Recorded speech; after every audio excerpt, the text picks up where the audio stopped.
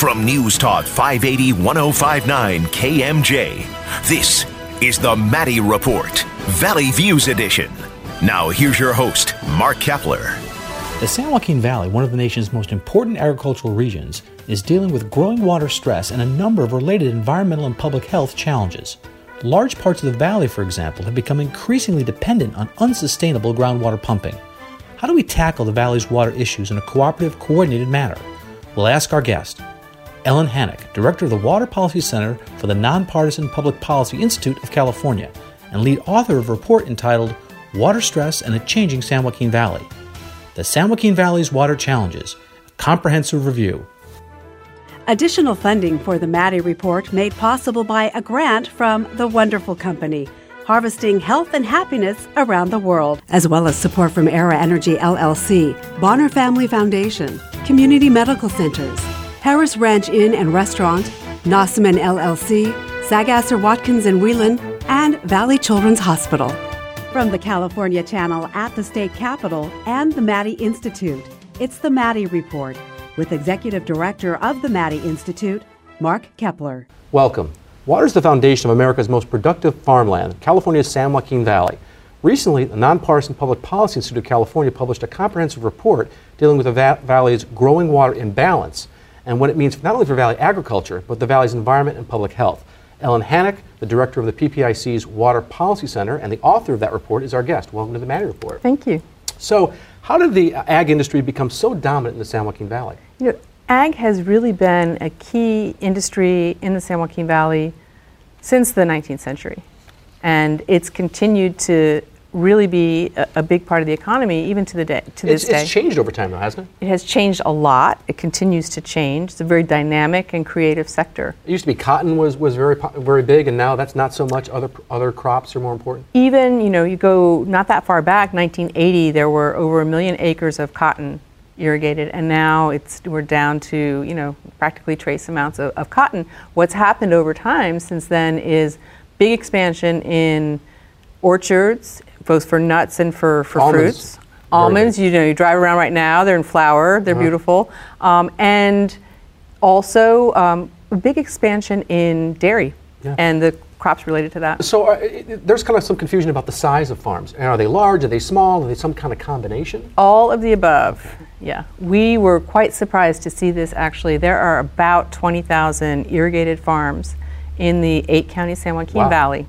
And so the acreage you're talking about, I think you said in your report that farms with less than 500 acres are about 25% That's right. Irrigated farms. So it's not as large as maybe some people think. Well, right. So you've had some consolidation happening over time, and there are some very big farms, but there's still just a lot of farms that are not that big. Actually, one of the biggest categories is quite tiny farms of 10 acres or less. Yeah, but they're very important for some of the local economies. Exactly, and for some communities. Yeah. Your farmers markets, those are often going to be those little farms. Yeah, and those are increasingly cropping up, no pun intended, in the area. Let me ask you about how farmers are doing economically. Are they doing well or not so well? Farming is one of those risky jobs in the sense that, you got to worry about all your inputs, but then you also got to worry about what's going to happen to your crop prices. And those move around a lot. But I can say that, over time, revenues have been increasing. Inflation-adjusted revenues have been increasing quite a bit in the valley, and that's because of these crop shifts. And, people like the both California, national and international markets like California products. I'm just wondering, I don't want to get too far afield here, but just the situation with the trade with other countries, that's going to really impact California agriculture, I assume.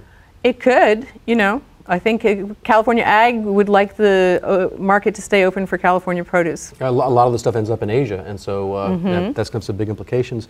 What are some of the new management challenges that have come about as a result of different crops? You've got increased dairies, and frankly, the growing vulnerability to water scarcity. Right. So, Valley is a great place for agriculture if you can add the water, because it's pretty dry here in the summer. That means you can manage crops very well if you can add the water, but water is a scarce commodity here, and it's going to become scarcer over time as the region has to get its groundwater basin into balance. So you've got situations where the price of water is going up.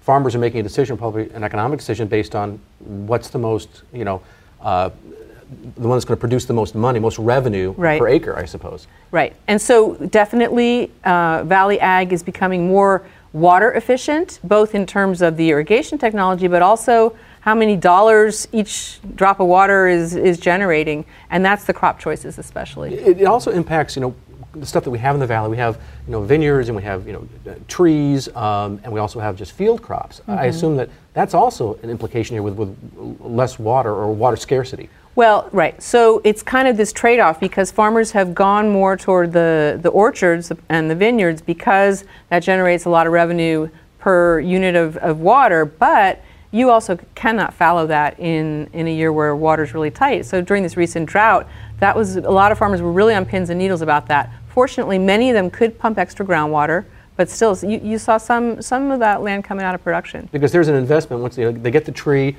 finally producing, and if they have a bad water situation, they lose that asset. You think about it, we have a drought every summer, right? You got to water those trees, or else they don't stick around. Yeah, that's true. Well, thanks for that overview of the changing nature of the valley's agriculture. Up next, what about the issue of growing water scarcity? That conversation in a moment. This is the Maddie Report. Welcome back. I'm Mark Kepler with the Maddie Institute. One of the many challenges facing San Joaquin Valley agriculture is the issue of water scarcity. Perhaps it's the most important issue. Simply stated, the region has more productive farmland than local water supplies can support. So even importing water from elsewhere has not resolved the water issue. And there's a related problem of groundwater overdraft. We're discussing the valley's water issues with Ellen Hannock, a water policy expert with the PPIC. How has water management changed in the valley over time?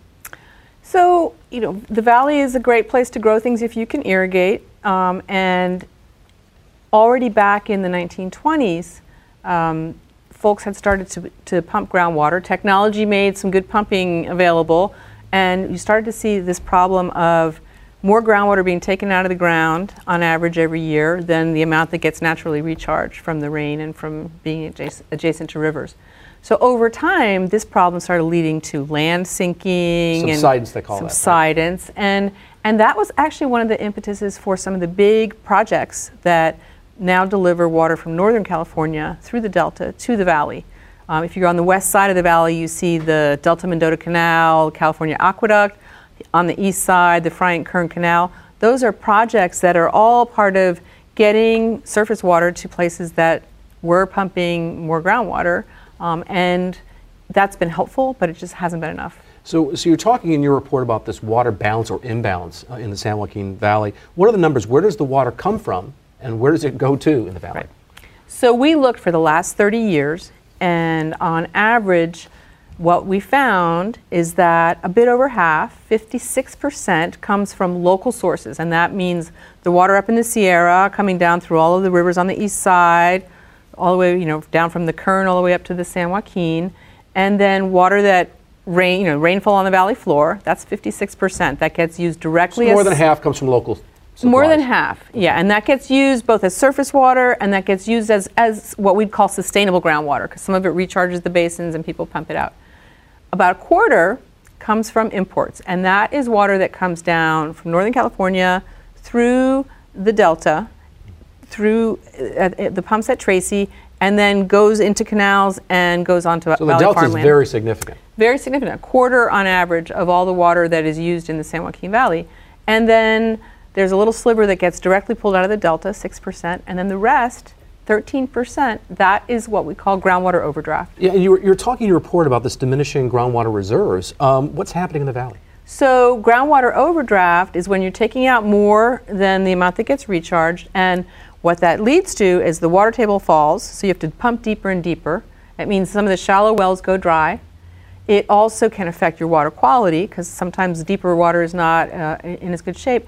It also leads to land sinking, or what we call subsidence. So in some places you've got infrastructure that's being damaged by this. Roads, canals, bridges, all of that. I've also heard that when the water is taken out, sometimes that formation can collapse, and so you lose that aquifer. You lose some of that aquifer. We have ginormous aquifers in this valley, so you're not going to lose the whole thing. Okay, so what started this kind of accelerated overdrafting beginning around 2000? So it's been very dry. We just got through, I'm going to call it and say that we're pretty much through the latest drought, because it's been so wet this year.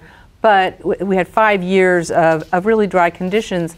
But if you look, the whole last 15 years have been drier on average than any time since the 1920s. So there's just been less surface water available to recharge our groundwater basins. That's one. Second is that more water is now coming through the Delta and going all the way down to Southern California than before. And this is, fair and square, it's Southern California's water. They have contracts just like folks in the Valley do for some of that water.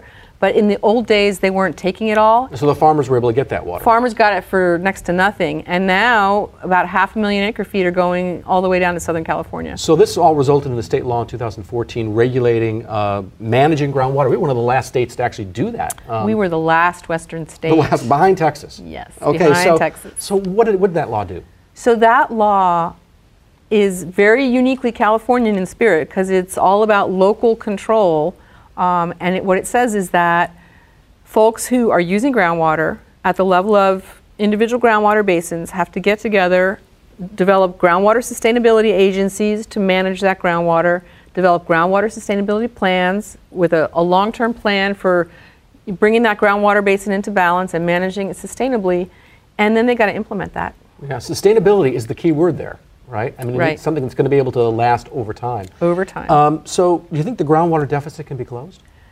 It can be closed. It's not going to be easy to close it. And you can think about filling that gap in two ways. One way is adding more water.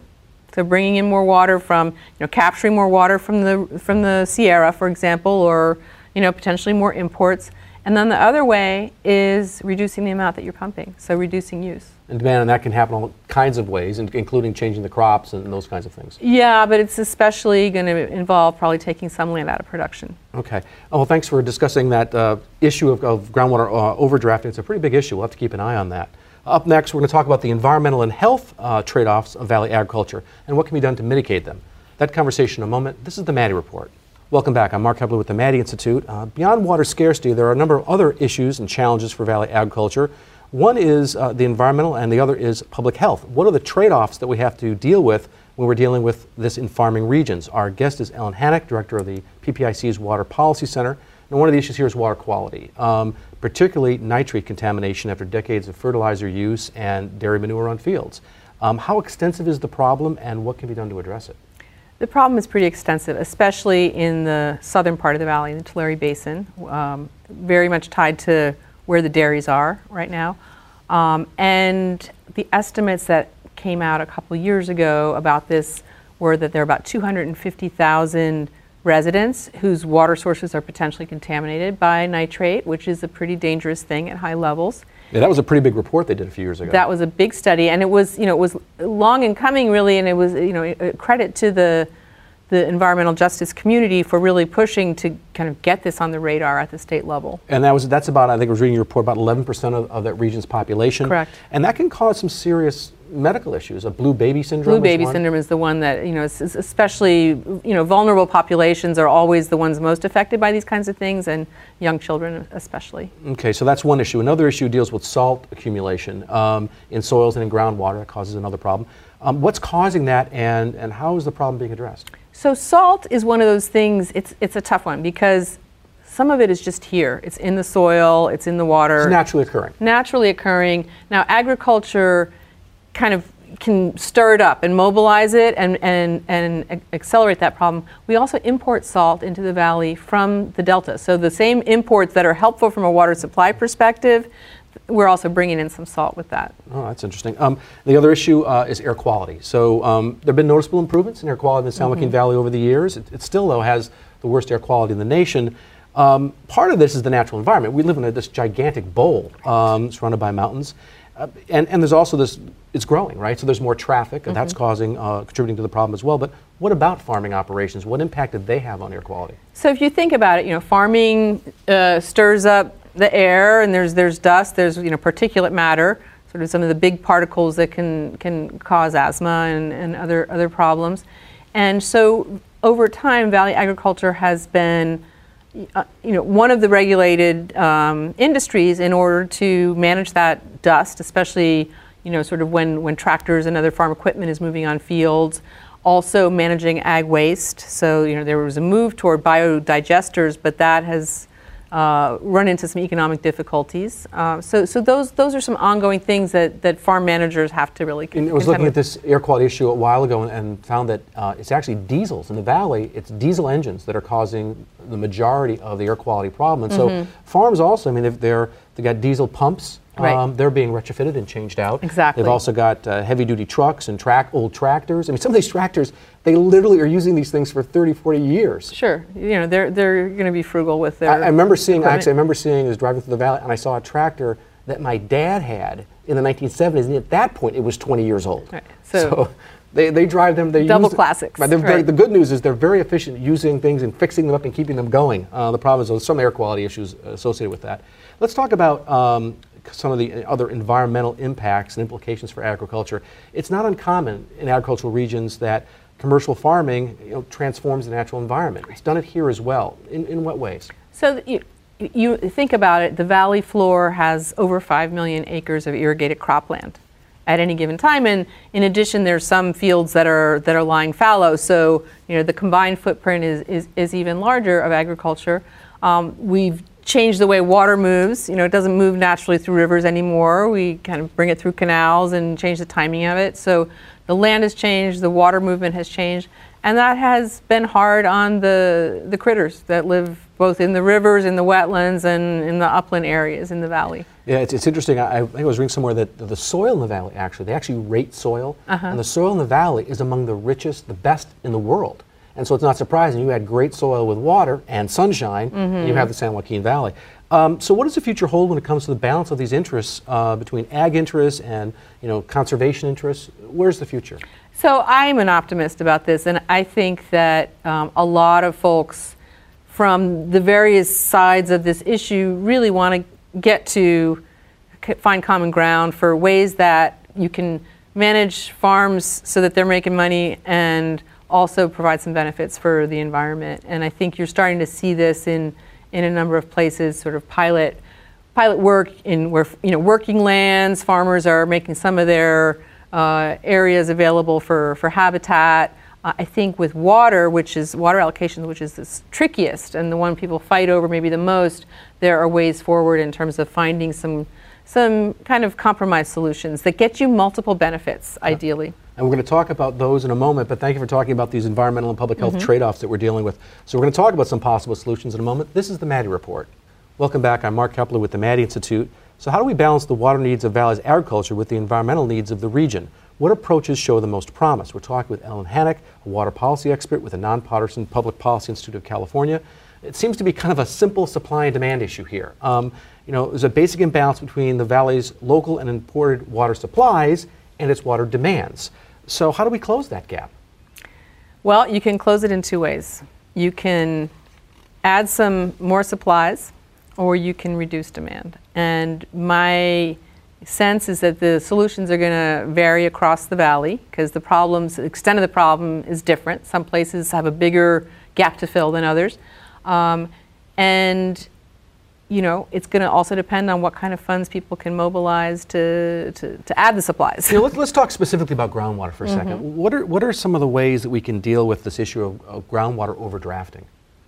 So everyone across the valley is going to have to develop plans to manage their groundwater basins. Now, there are some basins where, if you look at the accounts... it's interesting you say the word accounts because I was just thinking as you're talking, it's a bank. It's a bank. It's a water bank. It's a bank. Your water's down there. You got inflows coming in, and you got people taking water out. So it's very much you have to think about it like a bank account. But there's been more being taken out than is going in. More right. So it's starting it's running a deficit, and so in places where you've got that deficit, people are going to have to over time plan on getting that bank account into balance.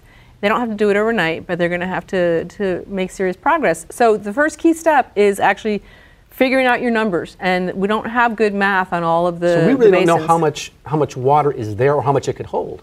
Well, or do we? We have some idea, but what we don't know always is how much is coming out. Who's taking, how many straws are in the basin, and how much is coming out, and how much is actually actively being put back in, and that accounting has to get better. So they didn't have to, prior to this law, they didn't have to report that. They didn't have to report it. They didn't have to even measure it. So in some places, they haven't been measuring that. And they're going to have to do that. Some places are ahead of others on that, I would say, across the valley. So how do you suggest we manage the groundwater reserves then that we do have?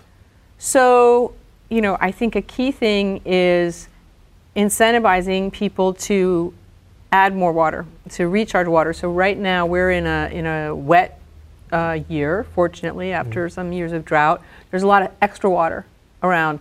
You want to get that into the ground, and you can get that into the ground through recharge basins, which are places that are really good for water seeping into the ground. Usually on the periphery of a town. Often on the periphery of a town, sometimes right in towns, like Fresno has some. We do. But you want to make sure you manage those and you protect those areas so that they're available for that. But then you also need to use farmland, because there's a lot of it. There are 5 million acres out there. A lot of that is on soils that are good for recharge. So it could be fallowed farmland that you use for recharge? Could be fallowed, or you can also use during the winter and early spring when it's not the growing season yet. You can use the cropland as a place to recharge. Seems to make a lot of sense. Yeah. So acknowledging there's no silver bullet here, what needs to be done to erase the valley's overall water deficit? What are some options? I mean, I think one thing you talked about were trading programs and those kinds of things. Right. So I think you have to look at there's some options for expanding the pie, and that includes capturing extra runoff. That's an option that's going to help. There are some ways to repurpose water. So oil down in Kern County, on the east side of Kern County, there's some oil wells that have water that looks like it's probably of sufficient quality for certain kinds of agriculture. That adds to the pie. Different ways like that. And then for the part about managing demand and reducing use, if you have trading among farmers, you can reduce the costs of reducing demand, because some fields are just more productive than others, and that farmer might be willing to take some funding in exchange for making his water or her water available to somebody else. Any suggestions on dealing with the water and air quality challenges? So this is going to be a key thing where kind of looking for cooperative ways to manage this is important, because just to give you a big picture idea of the numbers, as much as 500,000 acres of cropland could come out of production over time in order to bring the water balance into, get the water bank into balance. And that is, looking at maybe 10% of all irrigated acreage. If that's just left there to sort of to be dust, that could be bad for the air quality. But if you manage some of that for habitat, that could be, you could get some ecosystem benefits. You might be able to use some of it for solar. People are looking at that. So there are ways for farmers to get benefits out of it, and for other benefits for air quality and for habitat. We've only got about 30 seconds left. I want to ask this one last question. You argue in your report that local and regional institutions are ill-equipped to develop effective solutions for the region, and you said that state and federal agencies often don't coordinate, or sometimes are even at cross purposes. So what are the challenges and opportunities with better coordination and cooperation? So it's clear that cooperation and coordination are going to be key to making all of these things work, taking it up really to the next level. I think folks in the Valley are starting to realize that, but they still need to really figure out, how they're going to make that work at the local level. Well, I want to thank our guest, Ellen Hannock, with the Nonpartisan Public Policy Institute and director of their Water Policy Center, for joining us. You're listening to the Maddie Report, Valley Views Edition, on KMJ. The San Joaquin Valley, California's largest agricultural region and a vital contributor to the U.S. food supply, embodies the state's most difficult water management problems, including groundwater overdraft and contaminated drinking water. A new report from the Public Policy Institute of California explores the key challenges and promising solutions. The lead author of that report is our guest, Ellen Hannock, the director of the Public Policy Institute of California's Water Policy Center.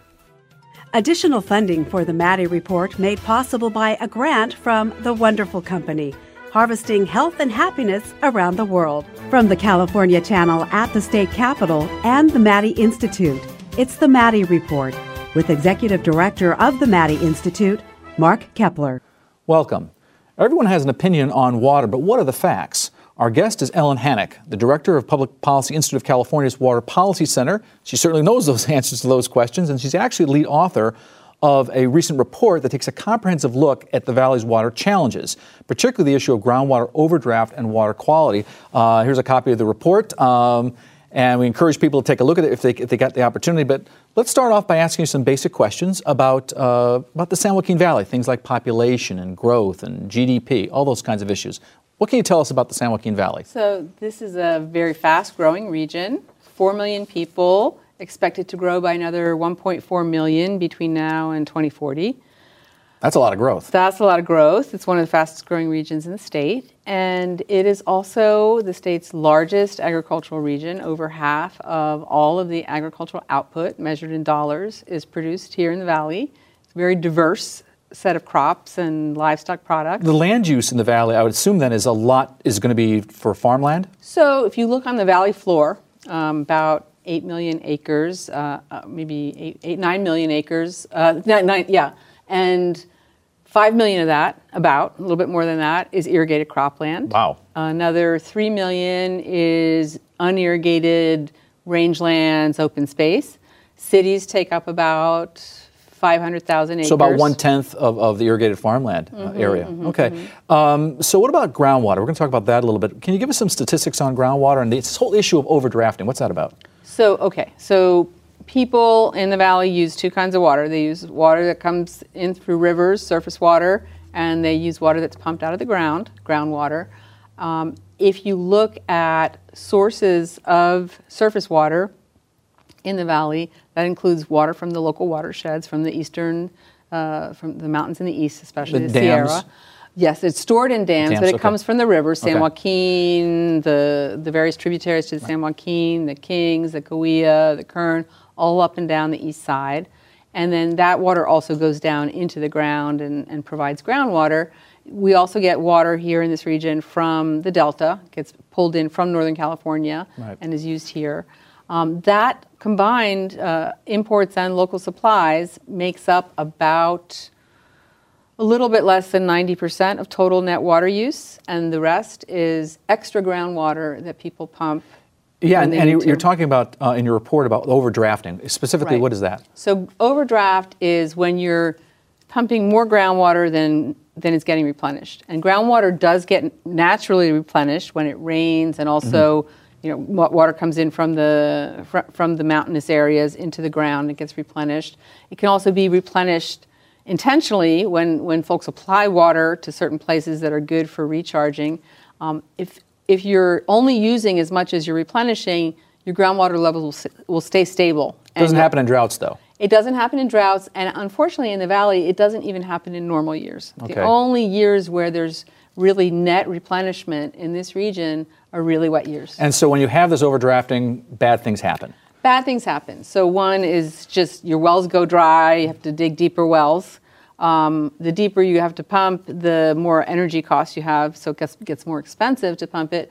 It also is causing land to sink in the valley. Called subsidence. Subsidence. And when that's just happening on farmland, it's not maybe such a big deal as if it's happening in a city. But if it starts happening around roads and around canals. Canals. And then what I've read also is the canals that are less efficient in the movement of water, so now they're not... Big time. So there's this big canal on the east side of the valley that really connects a lot of the agricultural areas, called the Bryant-Kern Canal. That has lost over 60% of its capacity. Wow. Because of this subsidence or land sinking. Yeah. So given all these surrounding problems with overdrafting, the state enacted this thing called the Sustainable Groundwater Management Act. Sigma? Sigma, we call it, for short. Sigma. Friends call it Sigma. Okay. In the fall of 2014. So what's it supposed to do generally, and what's it supposed to do in the valley in particular? So it is all about requiring local water users in groundwater basins around the state to organize themselves, create groundwater sustainability agencies, develop groundwater sustainability plans, and start implementing those and get to sustainability by the early 2040s. The valley is ground zero for this. The valley has the largest overdraft as a region of the whole state, close to 2 million acre feet a year. So about 11% of total net water use is overdraft. And that's on average, year after year. This is like a 30-year average looking at that, so counting for wet years and dry years. And the valley's ground zero also in terms of experiencing things like the dry wells, the subsidence, and just concerns with losing that drought reserve, because you're always going to, when you have groundwater, you want to have some of it there for droughts, because you don't have the river flows during the dry years, and you need some water. And it's called groundwater banking, so we're going to talk about that. All right, we're going to talk about the balance of supply and demand of water in a moment. This is the Maddie Report. Welcome back. I'm Mark Kepler with the Maddie Institute. Groundwater pumping, particularly during droughts, has led to a groundwater deficit. To close that deficit, groundwater sustainability agencies, or GSAs, will have to both increase the supply of water and reduce the demand for water. There are lots of options, some good, some not so good. What are the most promising approaches? We're going to find out because Ellen Hannock is the director of the Public Policy Institute's Water Policy Center. She knows the answer to these questions. So let's talk about how do we get more water? This is kind of the supply of water. What are the options? So there are a lot of things that folks are looking at, and we examined the range of different studies that are out there and tried to look both at how much water physically might be available from these options, and then the key question is, what would it cost and how much of it is affordable? And especially we looked at this from the perspective of what's affordable for farmers who have to make a profit after buying their water. So one of the things you talked about was capturing more runoff. So, right, and that turns out to be really the big option that looks the most promising from both a supply volume and an affordability perspective. And that's recharging groundwater, but that's also, isn't that dams as well? That could be. The basic category is what extra water is available in this watershed from the Sierras that is not currently already captured and used or required by somebody downstream. Right. And when we think of somebody downstream, that either means water right holders that have a claim to the water downstream or the environment. And so, there are downstream claims on water, say, flowing out of the San Joaquin River, for example, but there are times when there's extra water. And this is a good example this year. There are going to be times, it's a wet year, when there's going to be plenty of extra water beyond what everybody needs. But one of the things I noticed in your report where you're talking about how much farmers are willing to pay for water, $300 to $500 an acre foot is a lot of money, probably not willing to pay that.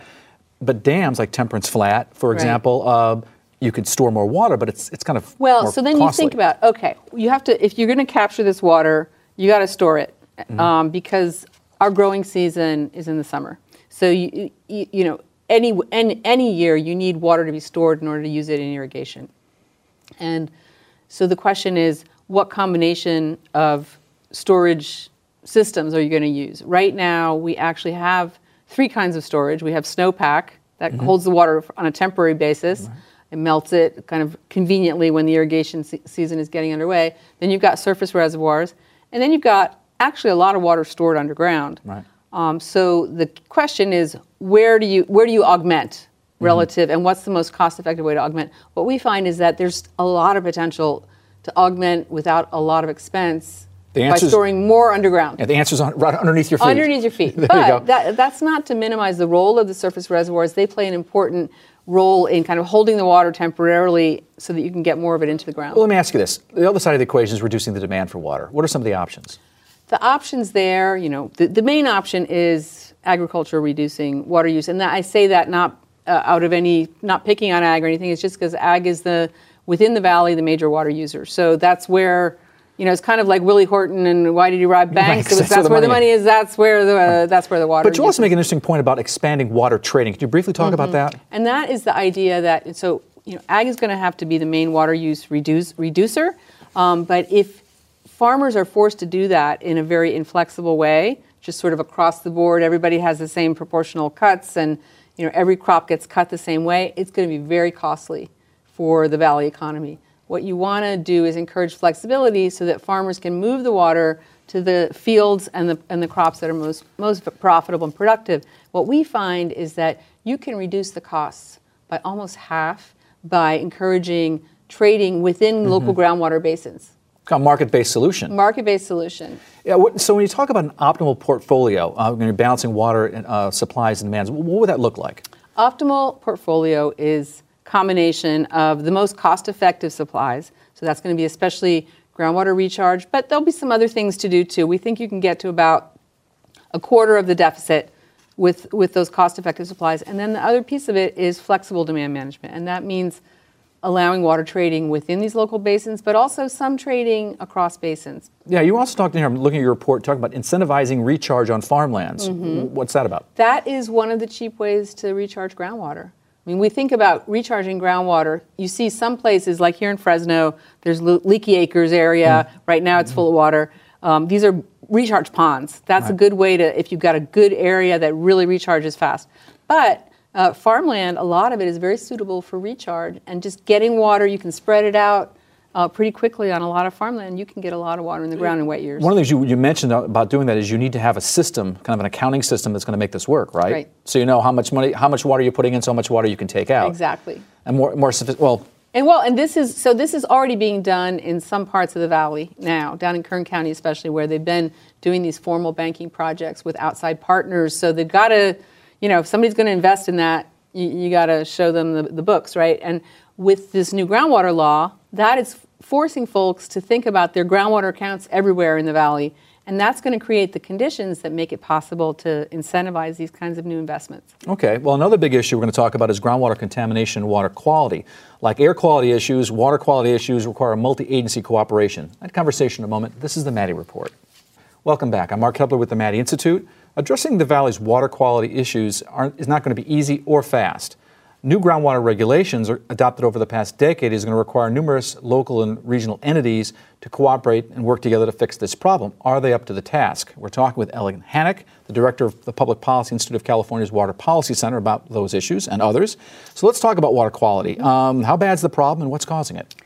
Well, there are a lot of different groundwater quality challenges in this valley. From a drinking water perspective, the valley is really a hot spot for the state's safe drinking water crisis. A lot of these smaller communities are really suffering. A lot of smaller communities, and they face problems both of some human-caused contaminants like nitrate, which is from agriculture mainly, but also some industrial contaminants, but also some naturally occurring ones like arsenic. Yeah, and so you're talking about the sources of water quality are nitrates and salts naturally occurring, but the nitrates, they're kind of like a legacy problem, right? That's been... Well, yes and no. Okay. I mean, the nitrate that's in your well today is probably from agriculture that was farming from 30 years ago. Right. But that doesn't mean that there's not an ongoing problem. There continues to be nitrate contributions of nitrogen to the soils and the groundwater from agriculture.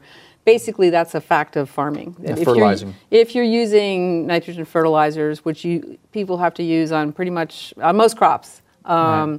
That's going to lead to some of it. You go to Home Depot or something and you're buying stuff for potted plants, it's got nitrogen in that soil. Right. Actually, in terms of managing the nitrogen, farmers are much better at it than we are, than homeowners are. Okay. Yeah. And salts are the other issue. Salts are the other issue, and that is partly naturally occurring here in the valley, but also it's imported partly through fertilizers, but also partly through water coming in from the delta. And that makes, if you have too much salts, I would assume that it's not farmable. You can't use it. Right. Whereas the nitrate is a problem for drinking water and drinking water safety, the salts are really mainly a problem for ag productivity because what happens is it reduces yield potential over time and it hits the most valuable crops first. So, it means that farmers lose money when they've got a lot of salinity in their water. Yeah, and so we were talking earlier about groundwater recharge is a really good way to improve the supply of water.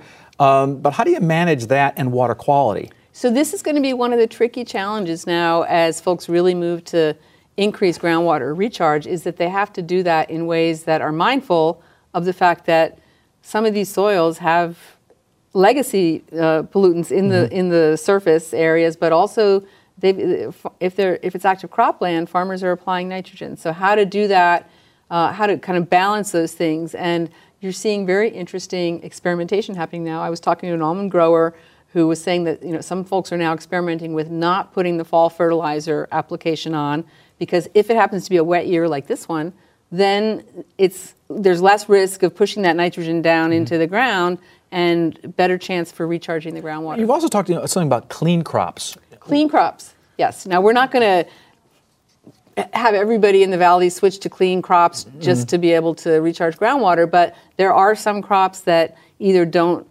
require nitrogen, like alfalfa, that actually fixes nitrogen, or turns out wine grapes and grapes or vineyards in general use very little nitrogen. So those are crops where you can more safely apply that water, and they can tolerate the recharge too. So if you've got that combination with good recharge soils, that's a good bet. More grapes, okay. But that's right. You're talking about also in your report about actions that you're recommending that should take priority to ensure both water quality and quantity. Can you talk a little bit about that? So we also say that, in addition to focusing on improving the recharge and doing this well, that managing for long-term overdraft and reducing that, people are talking about a glide path. And what that means is sort of gradually reducing overdraft over time rather than what I call cold turkey sustainability.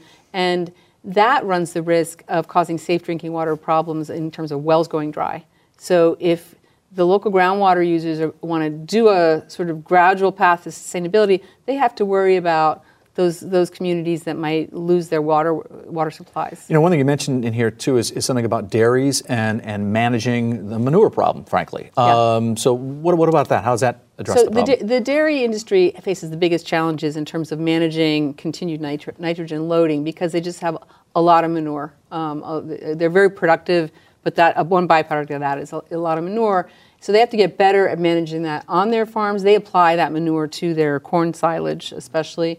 But also, we're recognizing now that there's just too much of it for them to use. So finding technological solutions that can convert that manure to products that can be used on other farms. So, precision kinds of fertilizer that are made from manure. It's all part of the equation, I guess. Yep. Well, up next, we're going to talk about the transition of land and water use as a way to kind of make it beneficial for both farmers and the environment. That conversation in a moment. This is the Maddie Report. Welcome back. I'm Mark Kepler with the Maddie Institute. We're talking with Ellen Hannock, the director of the Water Policy Center at the Public Policy Institute of California. Is there a way to transition land uses that both benefits the environment and the property owner?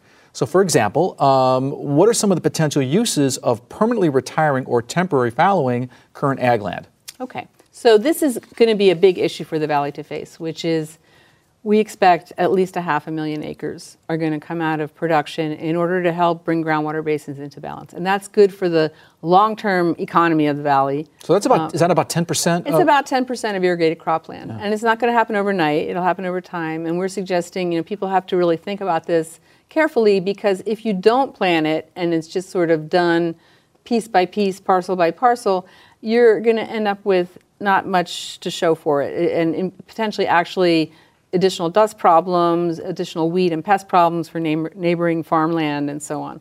So the alternative is to plan ahead, look at how you can stack benefits, kind of get this idea of multiple benefits where which lands can be used for restoring soil health and getting credits for carbon storage, because that's a big interest both of the federal government and the state government right now. Where can you... Solar would seem to be a big issue. Where can you put solar in strategically? That can probably go on about maybe 10% of these lands. You can do that in ways that can also get you habitat benefits. So again, something that can bring in some other revenues. There are opportunities in some places to have recharge areas that are also serve as intermittent wetlands. Very good examples of this down in Kern County already that are have become these great places for birds during wet years. I'm sure there are a lot of birds down there right now. And you can also think about on river corridors, getting more floodplain habitat, which is great from an environmental perspective, recreation, but also saves water. And so thinking about all of these things together, you can actually mobilize a lot of different kinds of funding for this. And you can also build broad coalitions of support. But you can't do it unless you plan it. And that's, right. Our message is now's the time to think about that. It's not going to happen overnight, but unless you plan it, it's going to not happen in the way folks are going to want it. When they talk about groundwater sustainability, they're talking about phasing this thing in over a period of years and not expecting it to happen overnight. Right. So it takes a while. So what action should take priority? First priority now is getting some planning going at the level not only of the local groundwater agencies, but at the level of counties, and ideally also, we're saying really at the level of the region for some of these things. It's just like, the water issues are like air quality issues, right? Yep. It's not going to stop at a county line. Yeah. And ideally, you want to think about strategically, if you're thinking about wildlife corridors, for example, they don't stop at a county line either, right? So thinking about how folks can incentivize that, kind of like the way, the Valley has been trying to think about planning something like, Highway 99 and kind of where to make investments. That's a backbone. You can think about some of these things as backbones too, because you're going to want to do it while you're thinking about where you're putting new water infrastructure, where you're making, recharge investments, where you might want to manage lands for salt. And that's a conversation that really you want to bring thought leaders and partners from around the Valley to that table. So there needs to be more regulative flexibility too, right? Yep. The planning is just getting started is planning, but in order to do anything, you need flexibility on the regulatory side. There's some good regulatory approaches to help with this, but they're not easy and fast and quick enough. And you need to also be able to scale them up to make it so that not each landowner is going to have to go through that morass. Right, it's not a one-size-fits-all approach. Right. The other thing you mentioned in your report was providing incentives and funding. Right. So we looked at the range of different funding sources, and there actually are more than you would think that sources that could be used for this. And I think there'll be some new sources as the groundwater agencies start to develop their plans. Some of them are going to be setting aside, charging fees for extra pumping, so that farmers have the flexibility to do that, but then you can use that money for this purpose too. There are a lot of different buckets of money, but right now they're not being directed in a coordinated way. That's a great way to end up. I want to thank our guest, Ellen Haddock, with the Water Policy Center at the Public Policy Institute of California. This is Mark Kepler for the Maddie Report. Thanks for joining us. The views and opinions expressed on the Maddie Report are those of the individuals participating in the program and do not necessarily reflect those of the California Channel or the Maddie Institute. If you'd like to share your thoughts about the points and opinions expressed on the Maddie Report, visit our website at maddieinstitute.org. The Maddie Report, Valley Views Edition, is a public affairs partnership between KMJ Radio, Cumulus Media, and the nonpartisan Maddie Institute, providing the Valley with valuable insight and analysis on politics and important public policy issues. This is KMJ.